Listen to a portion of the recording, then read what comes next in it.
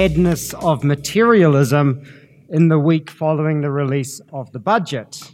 Now, I don't know enough about economic or political theory to comment, so I will keep my opinions to myself, but it would seem at least our politicians are being biblical, as Jesus said, the rich you will always, the poor you will always have with you. That was a joke. That was terrible. So this morning we are looking at James chapter 5. And I like to think of it like this. These passages are like an eschatological blacklight. If you've ever seen a blacklight, and if you've ever watched, say, CSI or one of those crime scene kind of television programs, they have these blacklights. It's a lamp that emits an ultraviolet light that illuminates things that are not visible to the naked eye under the normal spectrums of light that we can see. It allows us to see things that are invisible. And in the same way, the scriptures act as a kind of spiritual blacklight. They reveal the imperfections and impurities in our beliefs, our values, and our desires.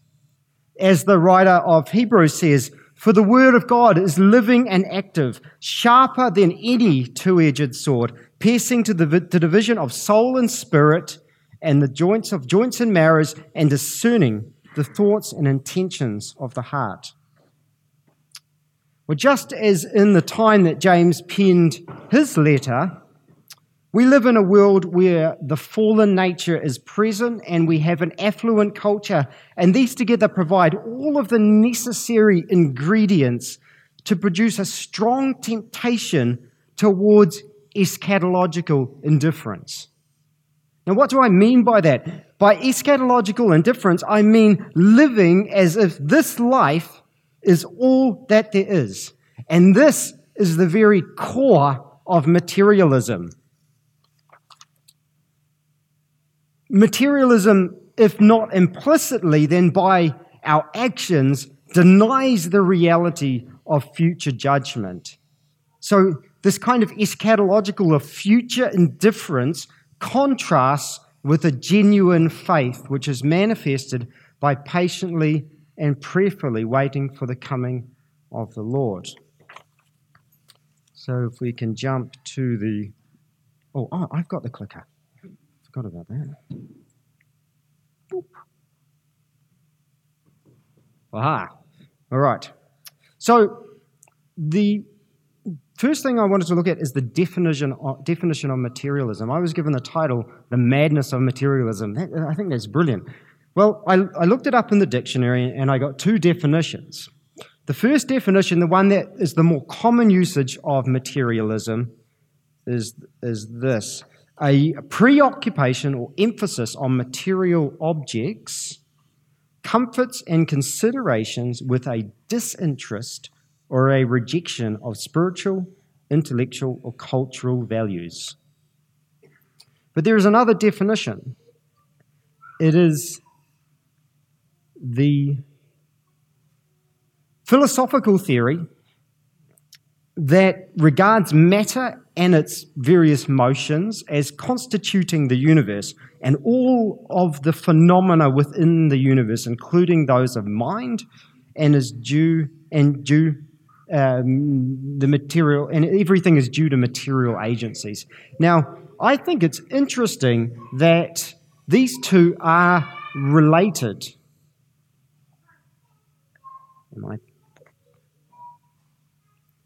These two definitions are, while not equivocal, are consistent with one another. For instance, if matter is all that exists, and if I am a random collocation of atoms that has come together through a series of mindless processes, and I live in a universe without meaning, rhyme, or reason, why shouldn't my entire ethic be the will to power, as Nietzsche put it, or the pursuit of pleasure?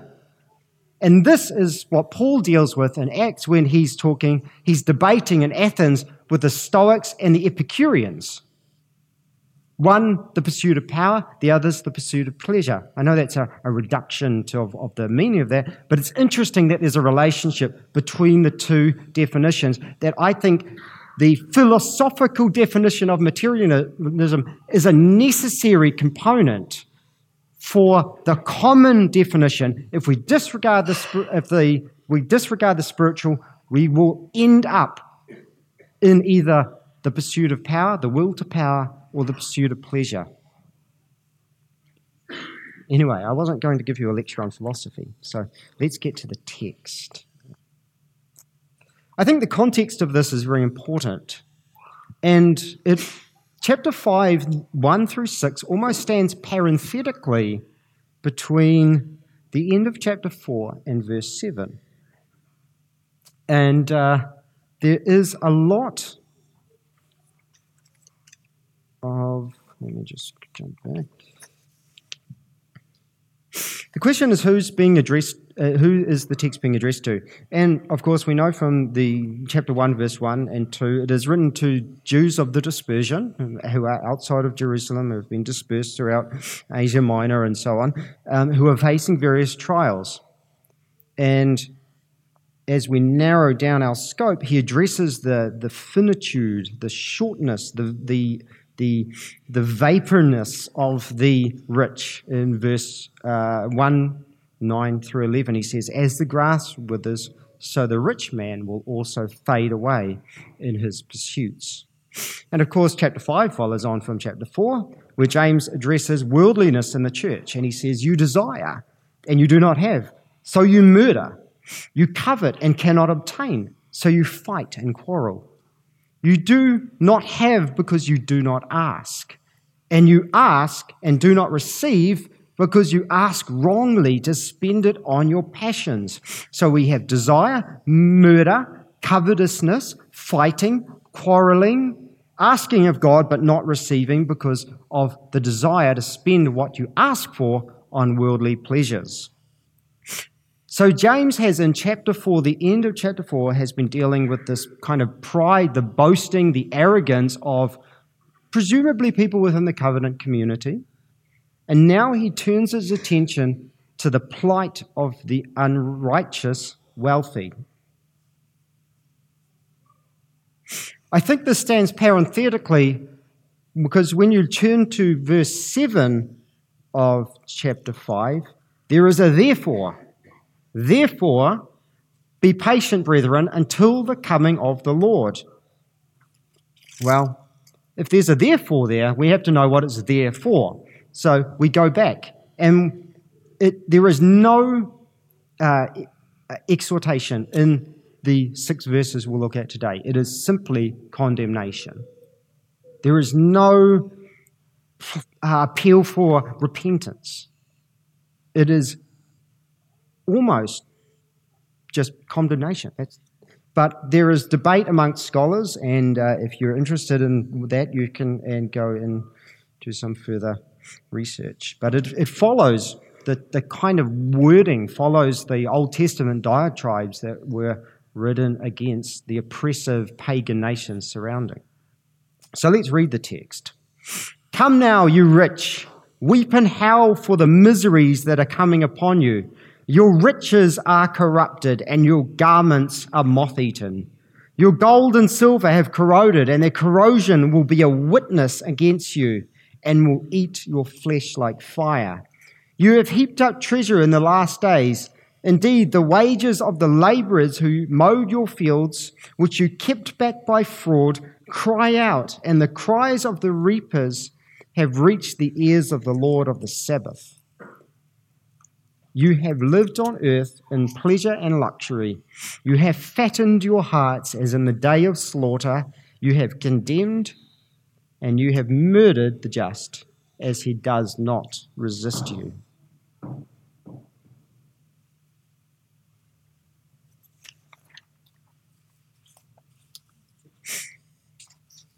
Now, the Bible does not discourage the acquiring of wealth. In the law of Moses, specific rules were laid down for the getting and securing of wealth. The Jews in Canaan owned their own property, they worked it, and they benefited from its produce. In several of Jesus' parables, he seems to indicate his respect for persons of property and private gain. And so there is nothing in the epistles or in the Gospels that necessarily contradicts the right for private ownership or for the making of profit. In fact, in places, the Bible encourages this. For instance, the Bible commends us, and in fact, it commands us to provide for the necessaries of our life and our families.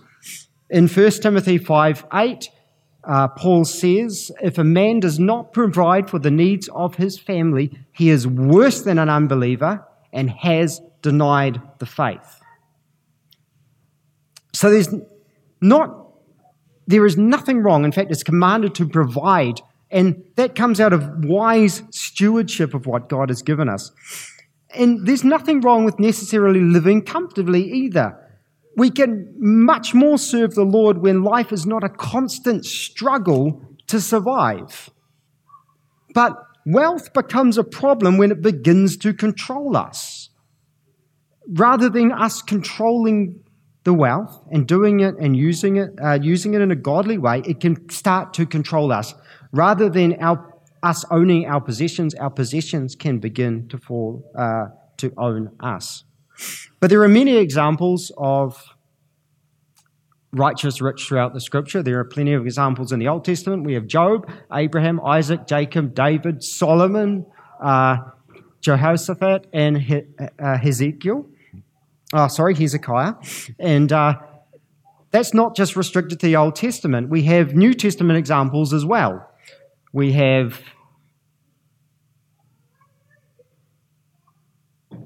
people who supported Jesus throughout the term of his ministry. We have Joseph of Arimathea. We have this woman's supporters of Jesus. We have the Roman centurion. We have Philemon, Joseph, Lydia, Cornelius, and the Ethiopian treasurer. These were all people of means who were godly people. So there can be godly rich or godly wealthy people. But now we are contrasting this with the unrighteous rich. Jesus says in Matthew 6, do not lay up for yourselves treasure in heaven, where moth and rust destroy and where thieves break in and steal. But lay up for yourselves treasures in heaven, where neither moth or rust destroys and where thieves do not break in and steal.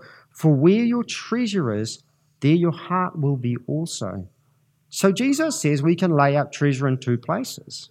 We can lay it up here on earth, or we can lay it up in heaven. So there are several key themes in the passage that we'll look at. First, there's a rebuke to rich unbelievers who are in danger of divine judgment. We should be careful not to uselessly hoard wealth. We should not cheat people out of money. We should be careful not to live in luxury and self-indulgence. We should be careful not to harm people for the sake of our own profit. And we should be careful as God's faithful stewards and his servants in our financial stewardship.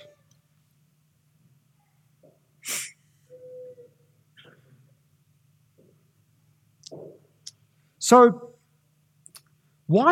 if this stands parenthetically and is almost outside of what believers would be, they'd be reading this, they'd be hearing this in the church, but if it's for non-believers, why would James spend 6 verses denouncing those who are outside of the church who would never read this warning anyway? Well, it's very similar to the Old Testament prophets who pronounced the woes that were coming upon Israel's pagan enemies. The warnings serve 2 main purposes. First, they should encourage us who know God to be faithful and endure, and we see that in verse 7, knowing that in due time he will judge the wicked. And secondly, it should warn us not to fall into any of the sins that will bring judgment on the wicked. In case James is addressing, it is easy when you're poor and oppressed to think, man, if I can only get more wealth, then I would no longer have to deal with all these problems. And it is tough when you are in poverty. But we can be tempted to pursue wealth, mistakenly thinking that happiness lies in getting rich. So to the church, James is saying, because wealth can be a dangerous trap, we should be careful not to use it in an ungodly manner, but rather to be faithful to God.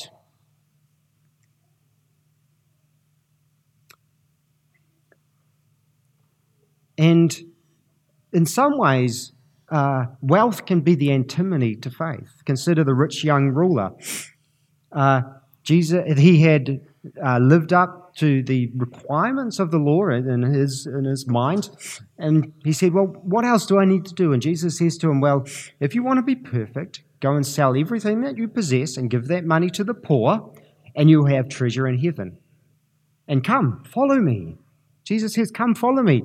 And when the rich young ruler, when the young man heard this, he went away sorrowful, for he had great possessions.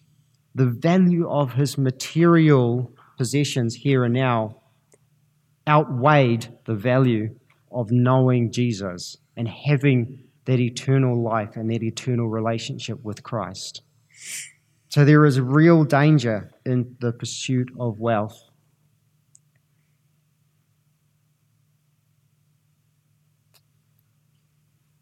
Not to delineate too far.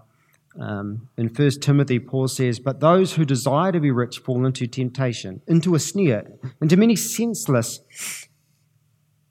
and harmful desires that plunge people into ruin and destruction. For the love of money is the root of all kinds of evil. Notice it's not money, it is the love of money that is the root of all kinds of evil. It is through this craving that some have wandered away from the faith and pierced themselves with many pangs. But as for you, O man of God, flee from these things. Pursue righteousness, godliness, faith, love, steadfastness, and gentleness. So, as Christians, we know that the Bible has many warnings against the dangers of pursuing wealth. But maybe we sometimes think, hey, I could handle it. And I'd love to give it a try. I would love to be wealthy. And it does sometimes seem that wealth would solve a lot of our problems. But we often forget that wealth creates a lot of problems too. So we cannot be too quick to ignore what James has to say in these 6 verses. So on what basis does James give this scathing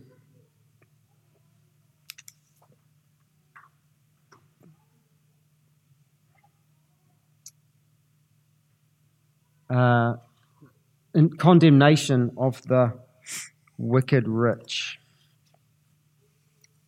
Well, firstly, they hoarded their wealth for selfish reasons, selfish motives. You have laid up treasure in the last days. You have lived on the earth in luxury and self-indulgence. You have fattened your hearts in the day of slaughter. And secondly, they have defrauded and oppressed the innocent in the attempt to acquire their wealth.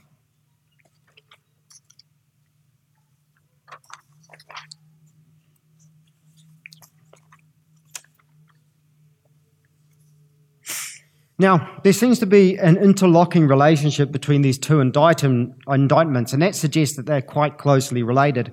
Their self-centered attitude, the self-centered attitude of the rich in seeking their own pleasure and indulgence is expressed through or by the oppressing of others.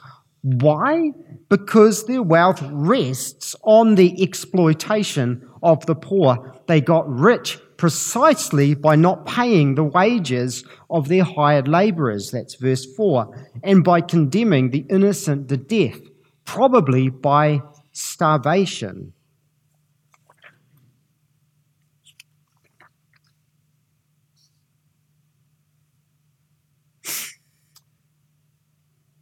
They hoarded their wealth, but the danger in that is that it deteriorates. In verses 2 and 3, James describes the wealth of the wicked as having rotted. It is moth-eaten. It is rusted. Now, of course, this is not the perspective that rich people, or the unrighteous rich, I should say, themselves have. They think in their eyes, the riches, all the wonderful clothes and the bling and gold and silver and all these fancy, shiny new things fill their lives with satisfaction.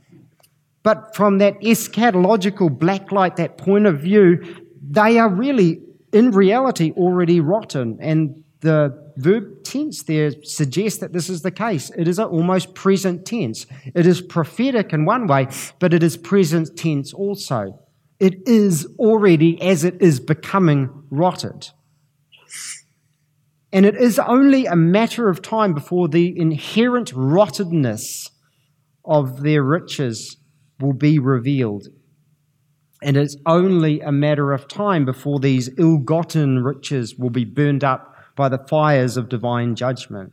So James is trying to get us to see that the filthy rich through prophetic eyes, to see that this outer veneer that seems so attractive and dazzles us is just really, we're just seeing through the flesh. And we need to start looking at this in the way God sees it.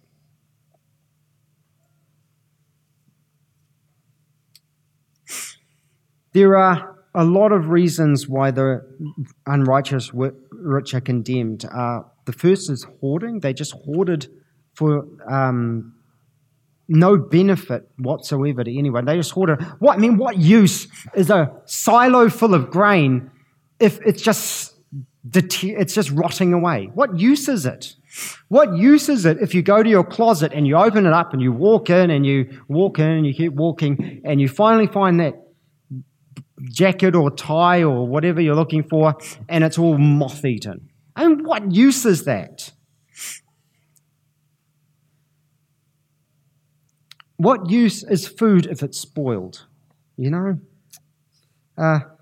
it's all moldy, you open your fridge and you've got that loaf of bread and it's been there for 4 months and it's all, it's growing new sort of life forms. And you think, what use is that? Think of all of the opportunities that were missed. And James has said earlier in this book, he says, religion that is pure and undefiled before God the Father is this: to visit orphans and widows in their affliction and to keep one unstained from the world.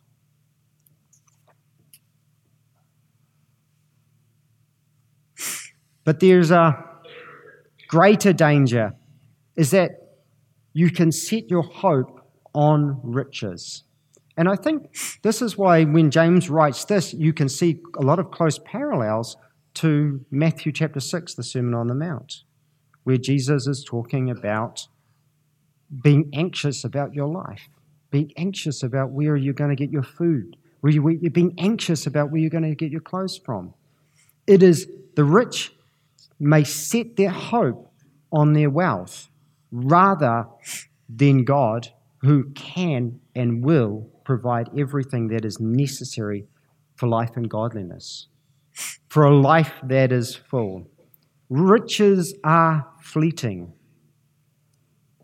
In Proverbs 23 verse 5, it says, "For the riches certainly make wings for themselves and they fly away." They disappear. So the eschatological blacklight exposes the true nature of this wealth, this unrighteous wealth, and it is idolatry. It's idolatry. That's what it is. It is an idolatry that has gripped the hearts of the unrighteous wealthy so much that they cannot even save their soul if they wanted to, because they are so enslaved to their self-indulgent, luxurious lifestyle. They would rather die like the rich young ruler in the midst of their pitiful rebellion against the Almighty God than turn and be saved from the wrath that is to come. The irony about hoarding wealth is that you cannot take it with you when you die. Jesus said, where your treasure is, your heart will be also. If your heart is set on earthly wealth, it will be set on earthly things, not on heavenly things where Christ sits at the right hand of God. And when your heart is set on earthly treasure, it is not centered on God. It is ultimately set on yourself. They are worshipping and serving themselves rather than the Creator God. That is what these unrighteous wealthy are doing. They are in the midst of a rebellious and insidious idolatry. You see, James in verse 3 says, in the last days you have stored up treasure. And by last days, he's referring to that period between Christ's ascension and his second coming, which was viewed as the last days. And this has the corollary in Acts 2, 2 Timothy 3, Hebrews chapter 1. But death will be the last day for all of us, at least on this earth. And as the rich fool in the parable and that play, that was fantastic, but what he found out is that he had plenty stored up for this life. He had everything he could want. He had that iPhone 6C. He had the thing. Well, he probably didn't. But anyway, he had everything that this life could offer. Finances, wow, brilliant. But when he died, what mattered most, he was desperately poor in. He was bankrupt in. He was not rich towards God. And to be rich towards God, to be rich without God is to be short-sighted. It's to be myopic in the light of eternity. Think of this. It is like a man counting gold coins on the deck of the Titanic as it is sinking. Not only will that man lose his money, he is going to lose his life. And these are the options when there is no God in your life. The Titanic is sinking. You are going to die. One day, sooner or later, you will die.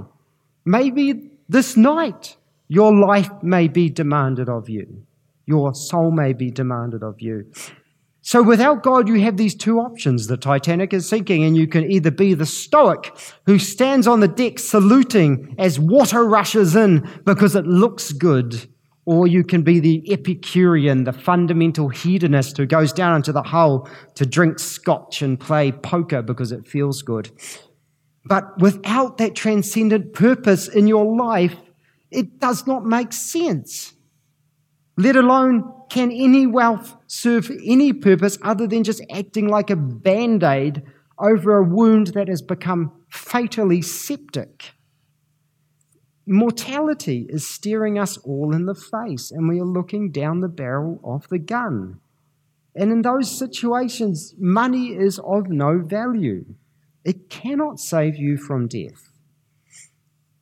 The warning is not to place your hope in money, in wealth.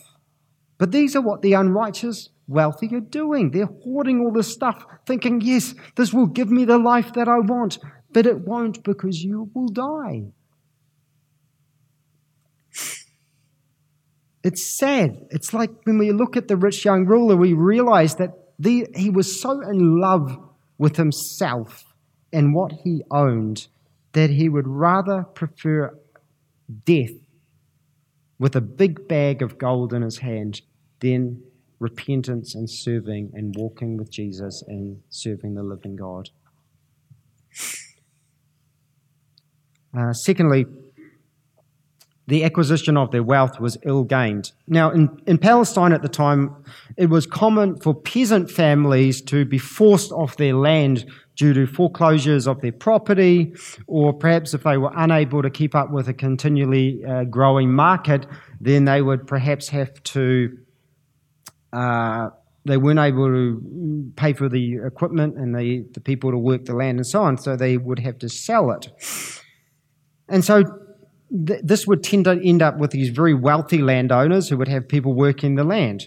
Now, James was denouncing these really wealthy landowners because they were cheating the labourers out of their hard-earned wages, whether or not they were paying them in full, the full amount promised, or whether they were just cheating them on the pretext that they had not fulfilled their quotas is irrelevant. What we do know is that they were cheating the workers of the fields out of their wages. And it may have been a common enough problem to be mentioned several times in the Bible. In Leviticus 19, it states, "You shall not oppress your neighbor, nor shall you rob him. The wages of a hired man are to remain with you, are not to remain with you all night until morning." That is, you get paid on the day that you work. You don't get paid tomorrow. You get paid when you finish your day's work.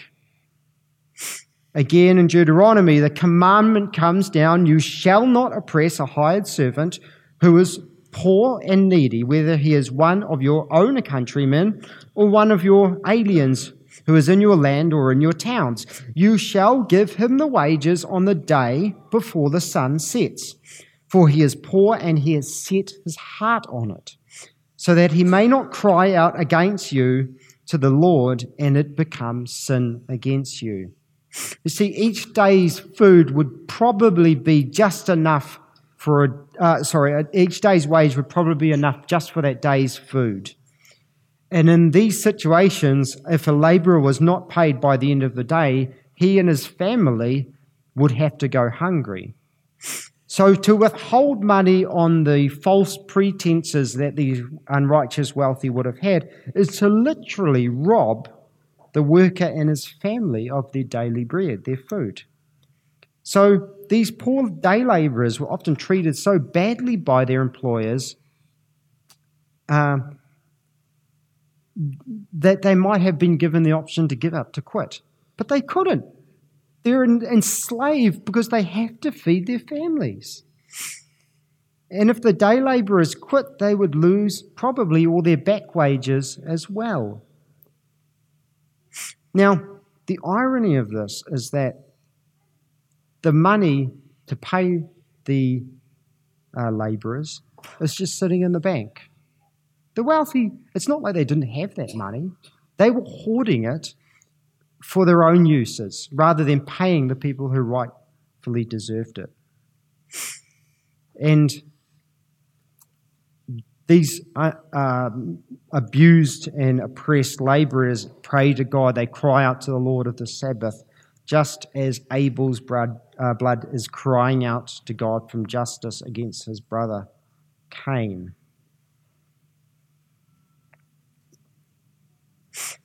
The good thing here is that the Lord of the Sabbath, who is in heaven, listens to the cry of the oppressed, and he will bring about justice to those who cry on him day and night. And it says that in Luke chapter 18.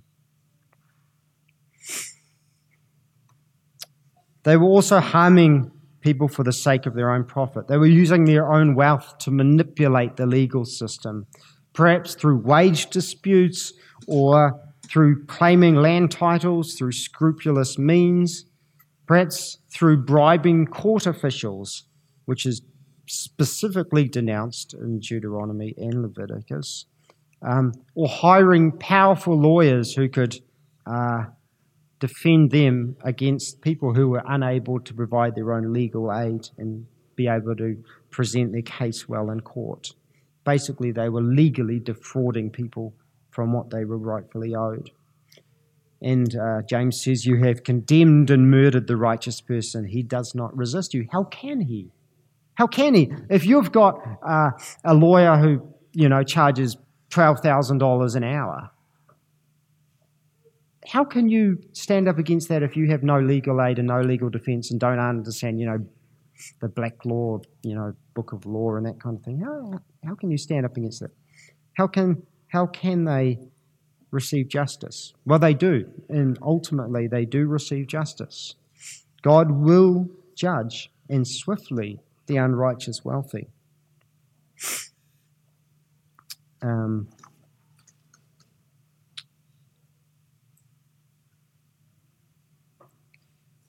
And these wealthy people were living a life of decadence while others starved. I've never been to India, but you hear stories of these beautifully elaborate palaces. And leaning up against the sides of the high walls that surround these palaces are sheets of iron where people sleep under. The contrast between the rich and poor is astonishing. And you see this in the parable that Jesus tells of the rich man and Lazarus, which we heard earlier. The rich man lived in the splendor, while Lazarus, he was covered in sores. He longed to be fed just with the crumbs that would fall from the man's table. But after death, their roles were reversed. The rich man was in agony in the flames of hell, whereas Lazarus was comfortably in Abraham's bosom. And the point of this story is not that all rich people go to hell. That's not what it's saying. Or not that all poor people go to heaven. That's not what it's saying. The Bible is very clear that there are godly rich people and there are ungodly poor people. Salvation is by grace through faith alone. But the rich man's selfish indulgence and lack of compassion for the poor reflected his godless, selfish focus in life. Behind all of this is greed.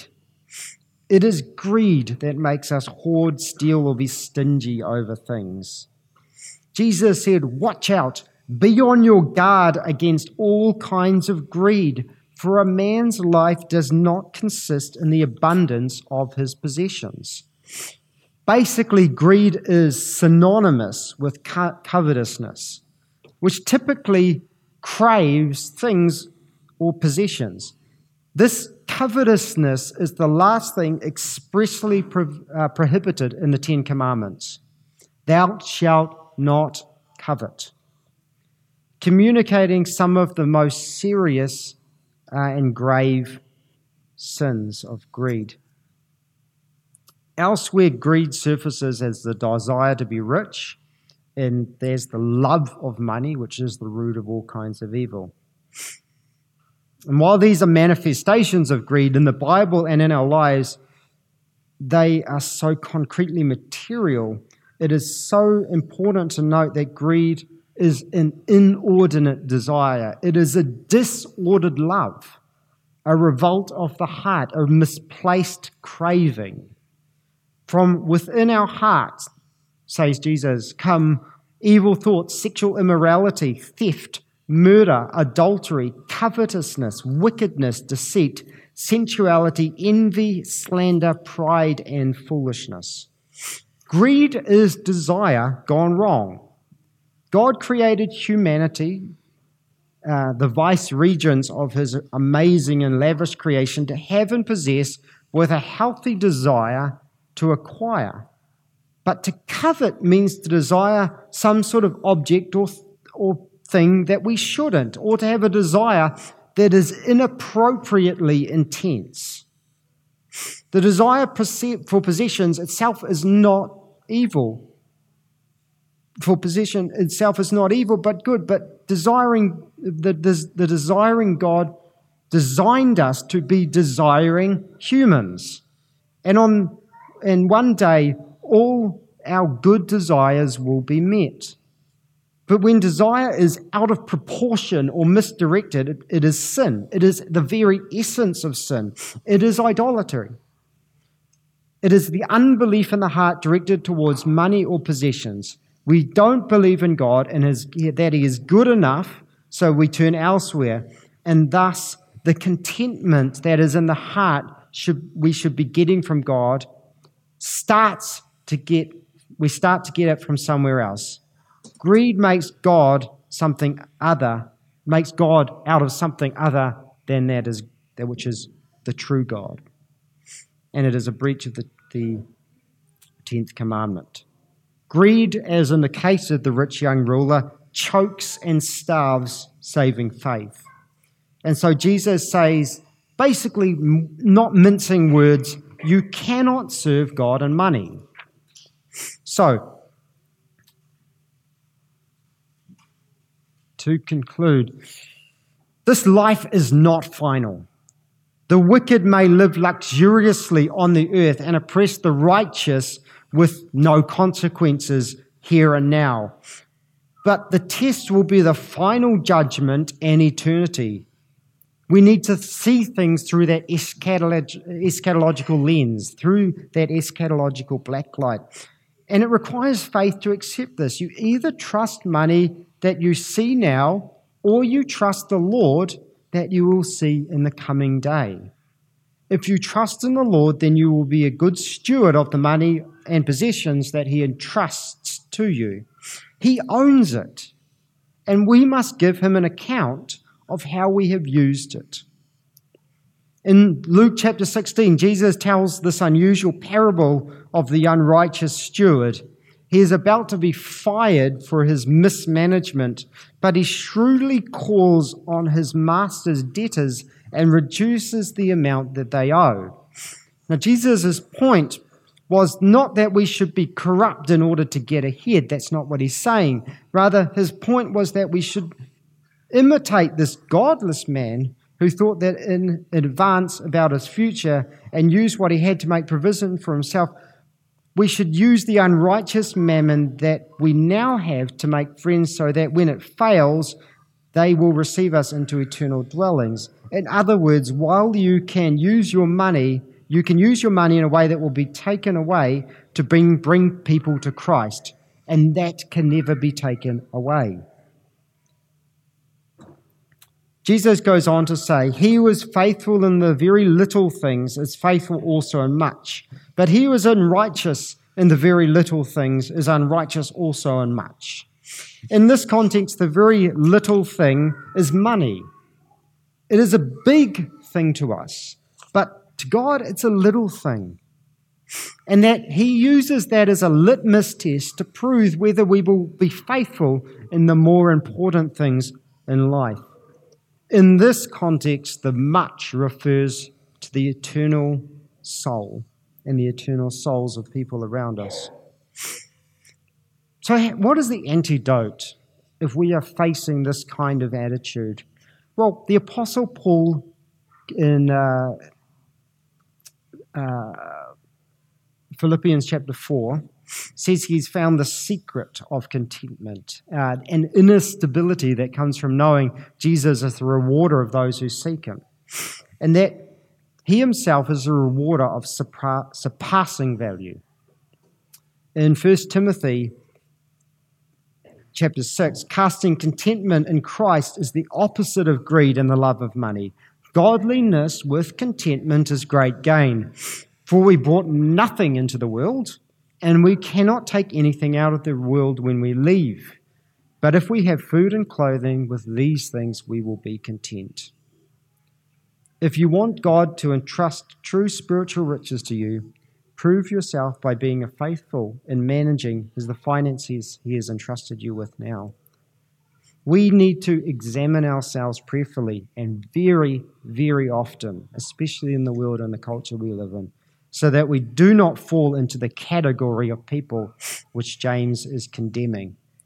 I believe that the Lord wants us to live simply and manage our resources in the light of His eternal purposes.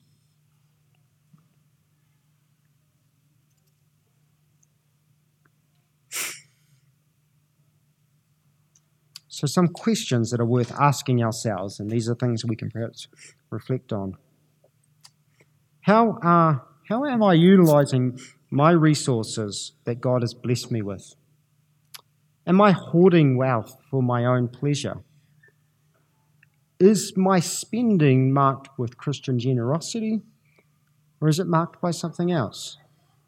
What does the use of my money say about what makes me happy? Is my spending so cautious that it keeps me from loving those who are close to me well, or is it so cautious that it prevents me from loving anyone at all?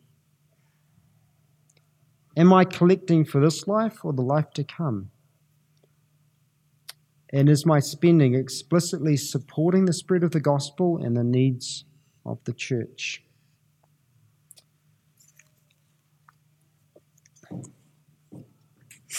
James in this passage is, I think he's He probably heard the Sermon on the Mount, I suspect. And in some ways, he's paraphrasing what Jesus said. Jesus says, "Do not lay up for yourselves treasure on earth, where moth and rust destroy, and where thieves break in and steal. But lay up for yourselves treasure in heaven, where neither moth or rust destroys, and where thieves do not break in and steal. For where your treasure is, your heart will be also. The eye of your body, the eye is the lamp of the body. So if your eye is healthy, your whole body will be filled with light.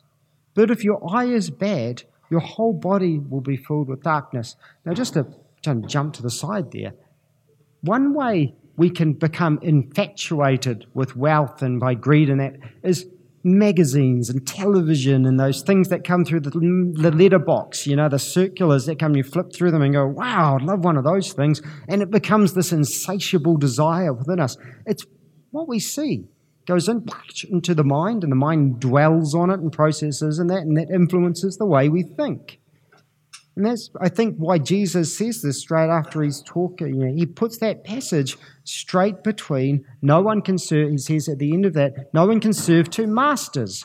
For he either will hate the one and love the other, otherwise, or he will be devoted to one and despise the other. You cannot serve God and money. And then he says this, "Therefore, I tell you, do not be anxious about your life, what you will eat or what you will drink, nor about your body, what you will put on. Is life more than food, and the body more than clothing? Look at the birds of the air. They neither sow nor reap nor gather into barns, and yet your heavenly Father feeds them. Are you not of more value than they? And which of you, by being anxious, can add a single hour to his span of life, or a single foot to his stature?" I think is the one way you can render it. I wish you could, but anyway. And why be anxious about clothing? Consider the lilies of the field, how they grow, that they neither toil nor spin. Yet I tell you that even Solomon in all of his glory was not arrayed like one of these. But if God so clothes the grass of the field, which today is alive and tomorrow is thrown into the oven, will he not much more clothe you, O you of little faith? Therefore do not be anxious, saying, what shall we eat? Or what shall we drink? Or what shall we wear? For the Gentiles seek after these things. And your heavenly Father, he knows that you need them. But seek first the kingdom of God and his righteousness, and all these things will be added to you. Therefore, do not be anxious about tomorrow, for tomorrow will be anxious about itself. Sufficient for the day is its own trouble. At the core of this is that uncertainty. The desire to be wealthy is an uncertainty, a fear that, hey, will I survive? Will I get on? Now, that doesn't mean you need to be unwise in the way you manage your finances, manage your life, manage the gifts you've been given, and so on. It's important to be a wise steward, making the most of the time, for the days are evil.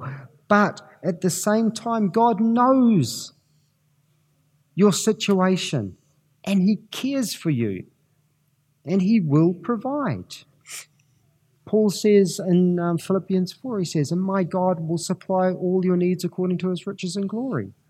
Why should we be anxious about these things? This is the contrast between the unrighteous rich and the righteous rich.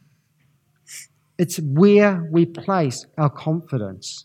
And if we place our confidence in Jesus Christ and knowing him, we can never be let down. He will not disappoint us. He will come through for us. He will provide for our needs. I'm probably running over time. I could give you a story. Can I give you a short story? An illustration? Is that okay? You're okay with that? Cool. Maybe it was about a month ago. Larissa and I, we had to get some petrol. So we went to the gas station and went in and paid for $20 gas and went out. And as I was walking out, the guy said, "Would you like me to pump it for you?" And I said, oh, well, okay, because I was going to pump it, and I told the guy inside the gas station that I'll do it. No, I can do it. So as I walked out, the guy asked me, would you like me to pump it for you? And I said, oh, okay. So I got into the car and Larissa and I started talking. And after a while, we started thinking, okay, this is kind of taking a bit long. And then we hear some kind of muttering going on outside the car. And what had happened is the pump guy, the forecourt attendant, had, rather than putting $20 gas into the car, he had filled it all the way to the top. I don't know whether of you guys have ever been in this kind of predicament before. It's not pleasant because you have limited options. So we now owed, $80-something worth of gas.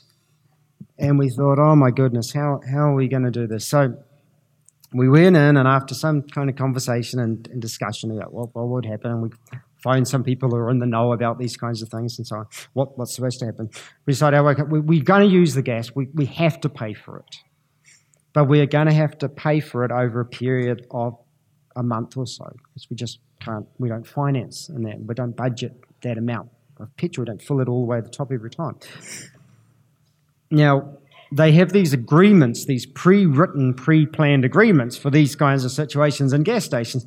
An agreement, a legal agreement, that if you can't pay for your gas, you can sign this thing and say, yes, we have arranged a payment plan and we'll come and pay it at this rate. Now, it's about 3 pages long, and we were filling it out and so on. And as we were we just handed it over to the guy, signed it, or was taken care of. Another guy who had just walked in, as we were just handing this over, he said, I'll pay for it. I'll pay for you. I'll pay it. I'll pay it. I mean, it was like $60-something worth of gas. He just said, I'll pay it for you. And it was flabbergasting.